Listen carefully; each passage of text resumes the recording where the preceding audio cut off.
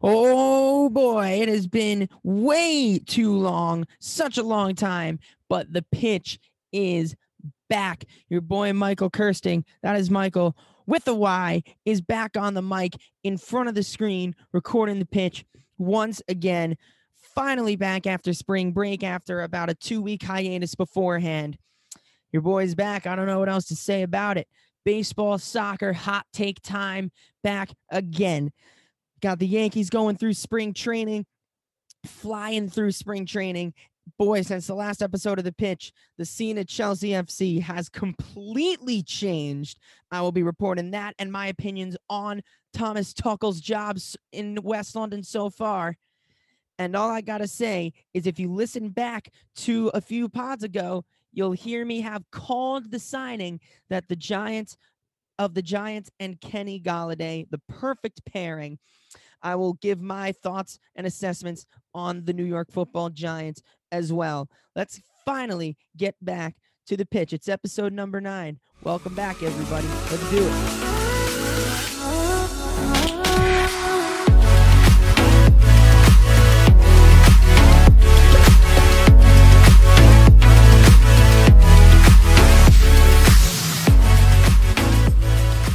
My vibey little bit of intro music here to stay, and let's play some ball on the pitch, episode number 9. It's baseball time. My New York Yankees flying through spring training recently on an 8-game win streak that, of course, has now come to an end with Monday's loss to the Phillies. But I've seen some very promising stuff out of my boys down in Tampa at Steinbrenner Field. First thing, you heard me say his name all the time. The newly re-signed DJ LeMahieu got his jersey on, got his jersey rocking. He's not the subject of today. He is the indirect subject of today. The subject of today, at least in this little segment of it, is his shortstop partner, Gleyber Torres.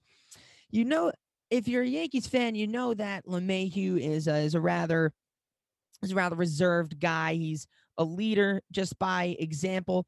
He's not really too much of a vocal guy or anything, but there have been reports that Gleyber Torres, the opposite of that, he's a very vocal guy, very outgoing, very free-flowing, has struck a partnership. It's not that, I mean, it's a second baseman and a shortstop. The double play pairing needs to be a pretty telepathic one, but after a few long years, the New York Post has reported that Torres and DJ have become inseparable and that they have built a great bond together. And that, to me, that's a little bit scary, even as a Yankee fan, because my gosh, if these two can form an unbreakable bond, we could be seeing the next Jeter and Cano in these guys. Another great double play pairing for the Yankees a few seasons back.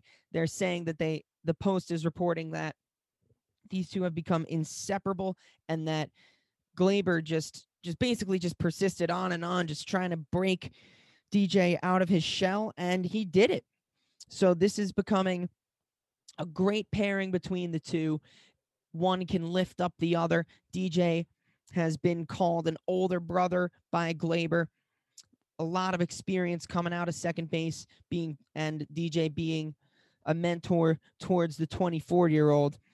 It's, to me, it's great to see. And the other 29 teams in this league should be really, really scared, because those two could become a collector's item in the middle of the Yankee Stadium infield. Two of the, in my opinion, the most dangerous hitters, especially Torres in the clutch when they need to be. So that's a great look for the Yankees middle infield. In the outfield, they've got a new bit of color out there. Red Thunder Clint Frazier has been not gifted, I think he deserves it personally, but he has been awarded the starting left field job. So he has been getting his reps in during spring training in preparation for the start of the season. He's hitting just around 330 plate appearances. Not bad at all from the youngster. We knew that, us Yankee fans at least knew, that his hitting would not be a problem, and it would just have to be cleaning up the defense a little bit in left field for young Clint Frazier. So he is well on his way to cementing that left field spot. He already has it cemented. his defense just needs to improve a little bit, as has been the case for the last few seasons. But him and Aaron Judge out in right field, sharing it with Aaron Hicks in the middle of them too. That's going to be some great fun to watch them in the outfield. Now on to the other side of the ball, on the pitching side, it seems to have been the Achilles heel in the Yankees over the past 2-3 seasons, whether they be complete seasons or not. The pitching has come back to bite them. But Gerrit Cole, in his long-term contract, has struck off pretty well so far, leading the roster this year, with at least the spring training roster, with 19 strikeouts over just about as many innings pitched, maybe a little bit less. And the new guys, Kluber and Taillon, of course, being Corey Kluber, Jameson Taillon, two welcome additions by most fans. I'll admit I was not the biggest fan of the Kluber signing, because I felt like he took up a bit of cap space. He's old. Yes, he is a 2-time Cy Young winner, but he's coming off a few down years, a few injury-ridden years. I mean, the same with Taillon. Jameson Taillon, of course, traded from the Pirates to the Pinstripes, hasn't even thrown a ball in professional play since 2019. But I think he's going to be a star because he's got a bit more longevity in him. He is younger. He's coming off of Tommy John. So I think he's going to be revitalized by this Yankees pitching staff. And the only reason I've got Taillon a little bit higher ranked than Kluber is because of their age and because of the wear and tear on Kluber, as opposed to Taillon, because Yankee fans have seen what he can do when he is healthy. And if they can get him back to that level, he's going to be maybe a number 3 starter, even maybe a number 2 behind Gerrit Cole in that Yankee staff. But towards the bottom is an interesting, intriguing battle between Michael King and Deivi Garcia. Garcia got some reps last year in the shortened 2020 season. And Deivi kind of cemented himself down towards the bottom as that 4-5 man, either in front or behind Jordan Montgomery, is where he's going to be this year. But Michael King also making a statement for himself, throwing double-digit innings pitched and posting almost the exact same stats as Deivi, striking out around 6 or 7, and his ERA and his WHIP throwing very low, WHIP being walks plus hits per innings pitched, for those who do not know. That is becoming a much more important stat. ERA is becoming a bit of a lesser used stat now, of course, with the sabermetrics of the game advancing season by season.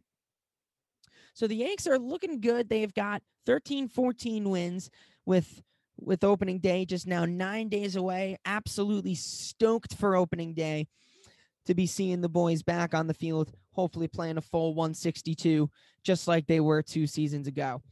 Now, I'm still cautious. I'm very optimistic about the season, but it's cautious optimism, just because it's still with the pitching, that I think if they can get Taillon up to that level, he is going to be the X factor. I think he's going to be their most important guy, their most make or break guy in that pitching rotation. He's kind of like the Gary Sanchez of the pitching rotation. It's if he does well, the team will do very well and will benefit off of him. But it'll also be detrimental if he does not do well. Also, I don't think Kluber is going to be the biggest factor, because, as I said, the guy's 34 years old, and of course, I need to acknowledge that he is a former 2-time Cy Young winner with Cleveland, but those days are well behind him with the wear and tear of last year and a few down years in Texas. I hope he can prove me wrong, but I'm still very hesitant about the Kluber signing, despite the fact that he is looking all right this offseason so far. But Taillon is going to definitely be their guy to make or break this roster, because, of course, Gerrit Cole, everybody is aware of what he can do. Herman is going to be back from suspension. Deivi is going to, and Montgomery have solidified the bottom of the rotation. Sevy is going to be back in probably maybe around June, July, close to the All-Star break. And he'll also be an X factor once he gets back into this roster. But for now, you would just think the middle of that rotation, not really the top or the bottom, is the one in question. I hope Kluber, as I said, can prove me wrong, but I'm not in the highest of hopes for him. But it is going to be Taillon that's going to really be the decision factor in whether or not this Yankee staff can pull through, because it's very obvious that the offense is not the problem.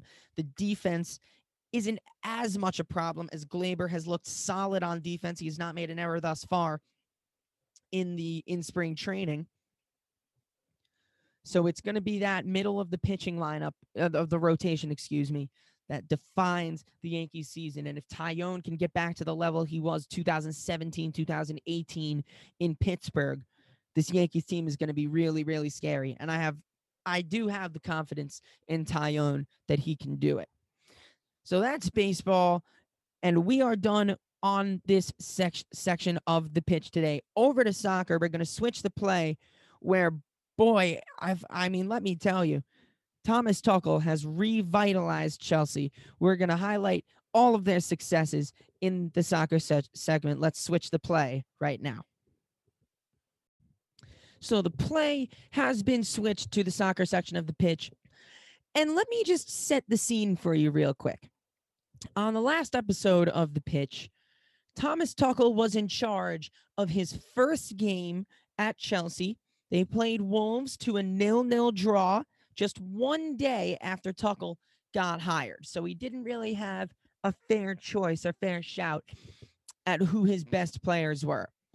Fast forward a few weeks, Tuchel is still undefeated, has not lost a game, and has only given up 2 goals. Chelsea are back in the top 4 within striking distance of Leicester and Manchester United in 3rd and 2nd, respectively, on to their first quarterfinal in 6-7 years in the Champions League, in the FA Cup semis against Manchester City. And just like that, the season has been turned around, and it is looking very positive for the Pride of London and their German manager, Thomas Tuchel. Now, let me say one thing about it. I'm surprised. I'm very, very surprised at how well Tuchel has turned this team around, how he has patched up the defense, and he's revitalized this entire team. I'm going to put it right out on the line right now that Tuchel could lead us to the title. I still believe Frank Lampard should have gotten until the end of the season to right the ship at Chelsea, but that is taking absolutely nothing away from Tuchel. He has done an absolutely excellent job of righting this ship at Chelsea. He has been brought in to bring the best out of the young guys, their young German players, Kai Havertz and Timo Werner, who has finally kind of turned the cylinders a little bit. Timo has. He has found the back of the net. He found it against Sheffield in the league. He has been all over the ball. His touch looks better. He is looking a much more confident player right now, is Timo Werner. He has finally scored, as I said, but he is looking even better off the ball. He is creating chances. He's making runs. He's dishing out assists more than anything. He has assisted, maybe 4 or 5 times since Tuchel has taken charge. And I don't think that's a bad thing. He's still involved in the goals. So everybody thought that Timo was going to be coming here to be their born goal scorer. I personally don't think it's a huge issue that he's not scoring goals as long as he's involved in the build-up, even if he doesn't get the direct assist. Maybe he finds that incisive pass, makes that incisive run, X, Y, or Z, whatever he does. If he's not scoring, as long as he's contributing in a positive way off of that, I have no problem with it. And he's doing so as well. And we have seen also Kai Havertz's best performance in a Chelsea shirt was also a few weeks ago. He forced an own goal and assisted on another. Even though those two they haven't hit top form, they have really come out of their shells and they have looked very settled under Thomas Tuchel. Despite those two looking pretty decent, the attack as a whole has not looked to be firing too strong because Timo As I said, he still hasn't scored as much. Kai only found the back of the net once or twice, and that was an own goal given against the defender in that game. I can't remember which one it is off the top of my head. But there's been some criticism from the top line. There's been no real efforts to try and switch it too much, as Giroux has seen bench time. Tammy Abraham is rumored with a move out because of how little time he's getting. They've played Havertz at a false nine. No Christian Pulisic as of late. He did feature this past weekend in the FA Cup against Sheffield, and he played magnificently. So he has been a real stalwart in Tuchel's side. Of course, Tuchel was the guy who gave him his first chance at Dortmund. So it was a little surprising that Pulisic had seen as little playing time as he did, but it was admitted by Tuchel himself that he might not have been as fair in giving Pulisic as little playing time as he did. He got his chance against Sheffield, and he really impressed. So hopefully after the international break this weekend, he can get back into the side and help Chelsea get back to his Project Restart form, where he was set ablaze after the restart from coronavirus. The defense is great, just there hasn't been as much offensive output as you would like, but Hakim Ziyech has looked to be coming alive a little bit, scored in the second leg clash against Atletico. He's also scored in the last minute counterattack against Sheffield. So maybe Hakim the Dream coming out a little bit.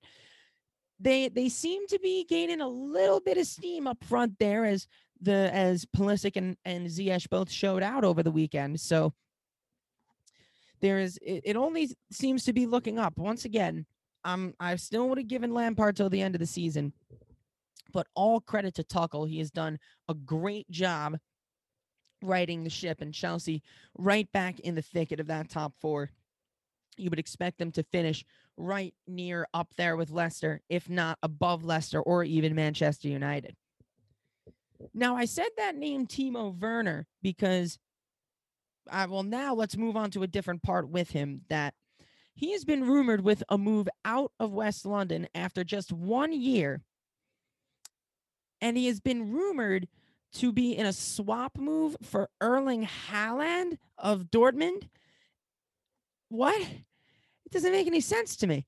Chelsea, it makes sense in that, of course, Haaland being Borussia Dortmund striker in the Bundesliga.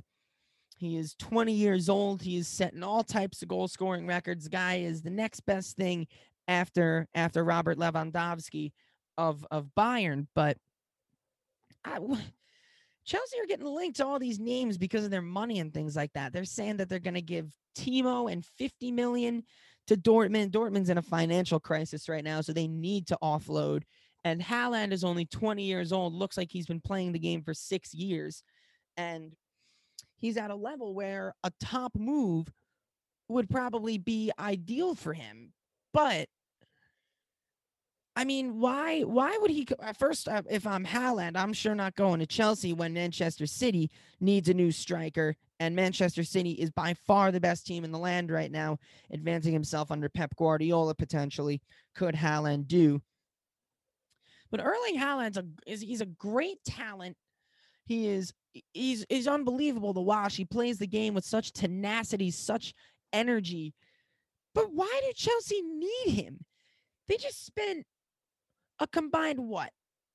Maybe over 100. I'm thinking 100, close to 140 million euros on Havertz and Werner both combined. Those two are to try and get their attack going. Timo's 25, Havertz is 21, and yes, Haaland is 20.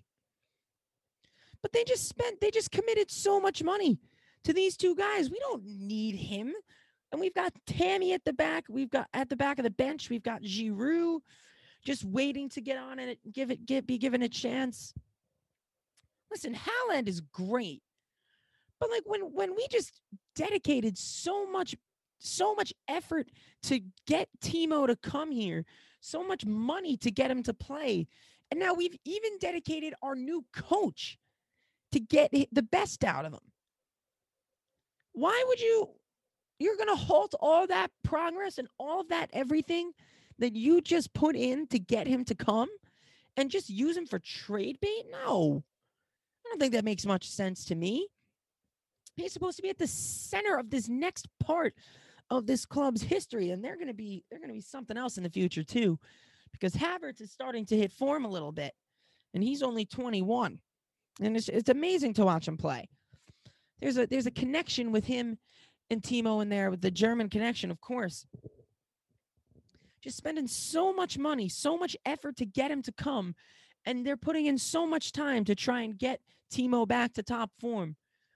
There's no need to be trading off Erling Haaland, especially if he can be going off to a better team that isn't Manchester City. I mean, if Barcelona or Madrid could snare him, I mean, it'd be great for them. It would be, I think, even better for Chelsea, because we've barely ever run into Madrid. There is potential that if Chelsea beats Porto in the quarterfinal of the Champions League, that we could run into Madrid in the semis if they beat Liverpool. But again, I don't think there's much reason for Haaland to be coming in. We spent $200 million last summer after our transfer ban. Our transfer ban was a blessing in disguise, because we were the only team that had money to spend after everyone got hit so hard by the pandemic. But we spent so much on the forwards. We spent it on, as I said, on Timo, on Havertz. We also spent it on Ziyech too. I just don't think there's any reason, because it would just completely undo the entire process. And Timo is getting into his prime, 25. He's going to be going into his 26, 27, 28 years old. That's going to be a time that really, really tells. And you may as well sell him high if you do, but it would just be such a Roman Abramovich move to do that. And I hate the way Abramovich lets these managers go so quick, lets the players go, doesn't give anybody a chance. It would just be great if Timo could be given a chance and just let Haaland rock on his own, because we can let Timo rock up front as well, because he's going to be the centerpiece in the future. It's just helping him find form is all. And that's what Tuchel's going to do. I have full faith. I think that the club should have full faith in Timo and not get him caught up in these transfer rumors for a player who is admittedly better than him. And if he can just stay grounded, Timo, he's going to help lead this team into the future.